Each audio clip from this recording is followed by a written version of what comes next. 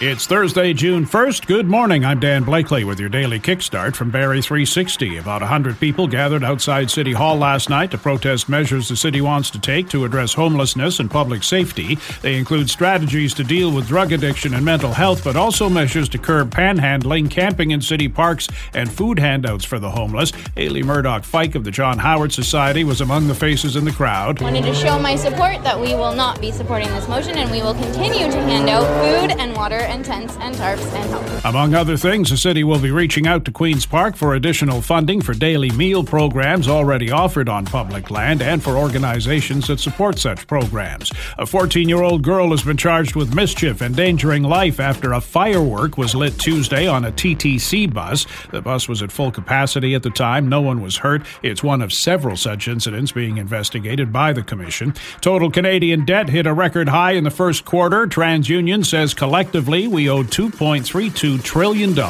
Many Canadians turning to credit to alleviate the impact of high inflation and interest rates. A shortage of family doctors in the province is only going to get worse if burnout and growing administrative burdens are not addressed. This according to the Ontario Medical Association. As of March 2022, there were 2.2 million Ontarians who didn't have a regular family doctor, an increase of 450,000 people in just 2 years, and an OMA survey of its members suggests that 40% of physicians are considering retiring in the next 5 years. That 70s show star Danny Masterson was led out of a Los Angeles courtroom in handcuffs Wednesday, could get 30 years to life in prison after a jury found him guilty on 2 of 3 counts of rape.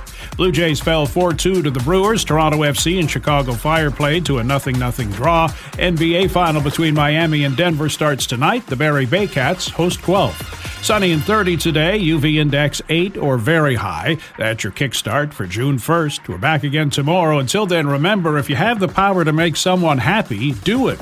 The world needs more of that.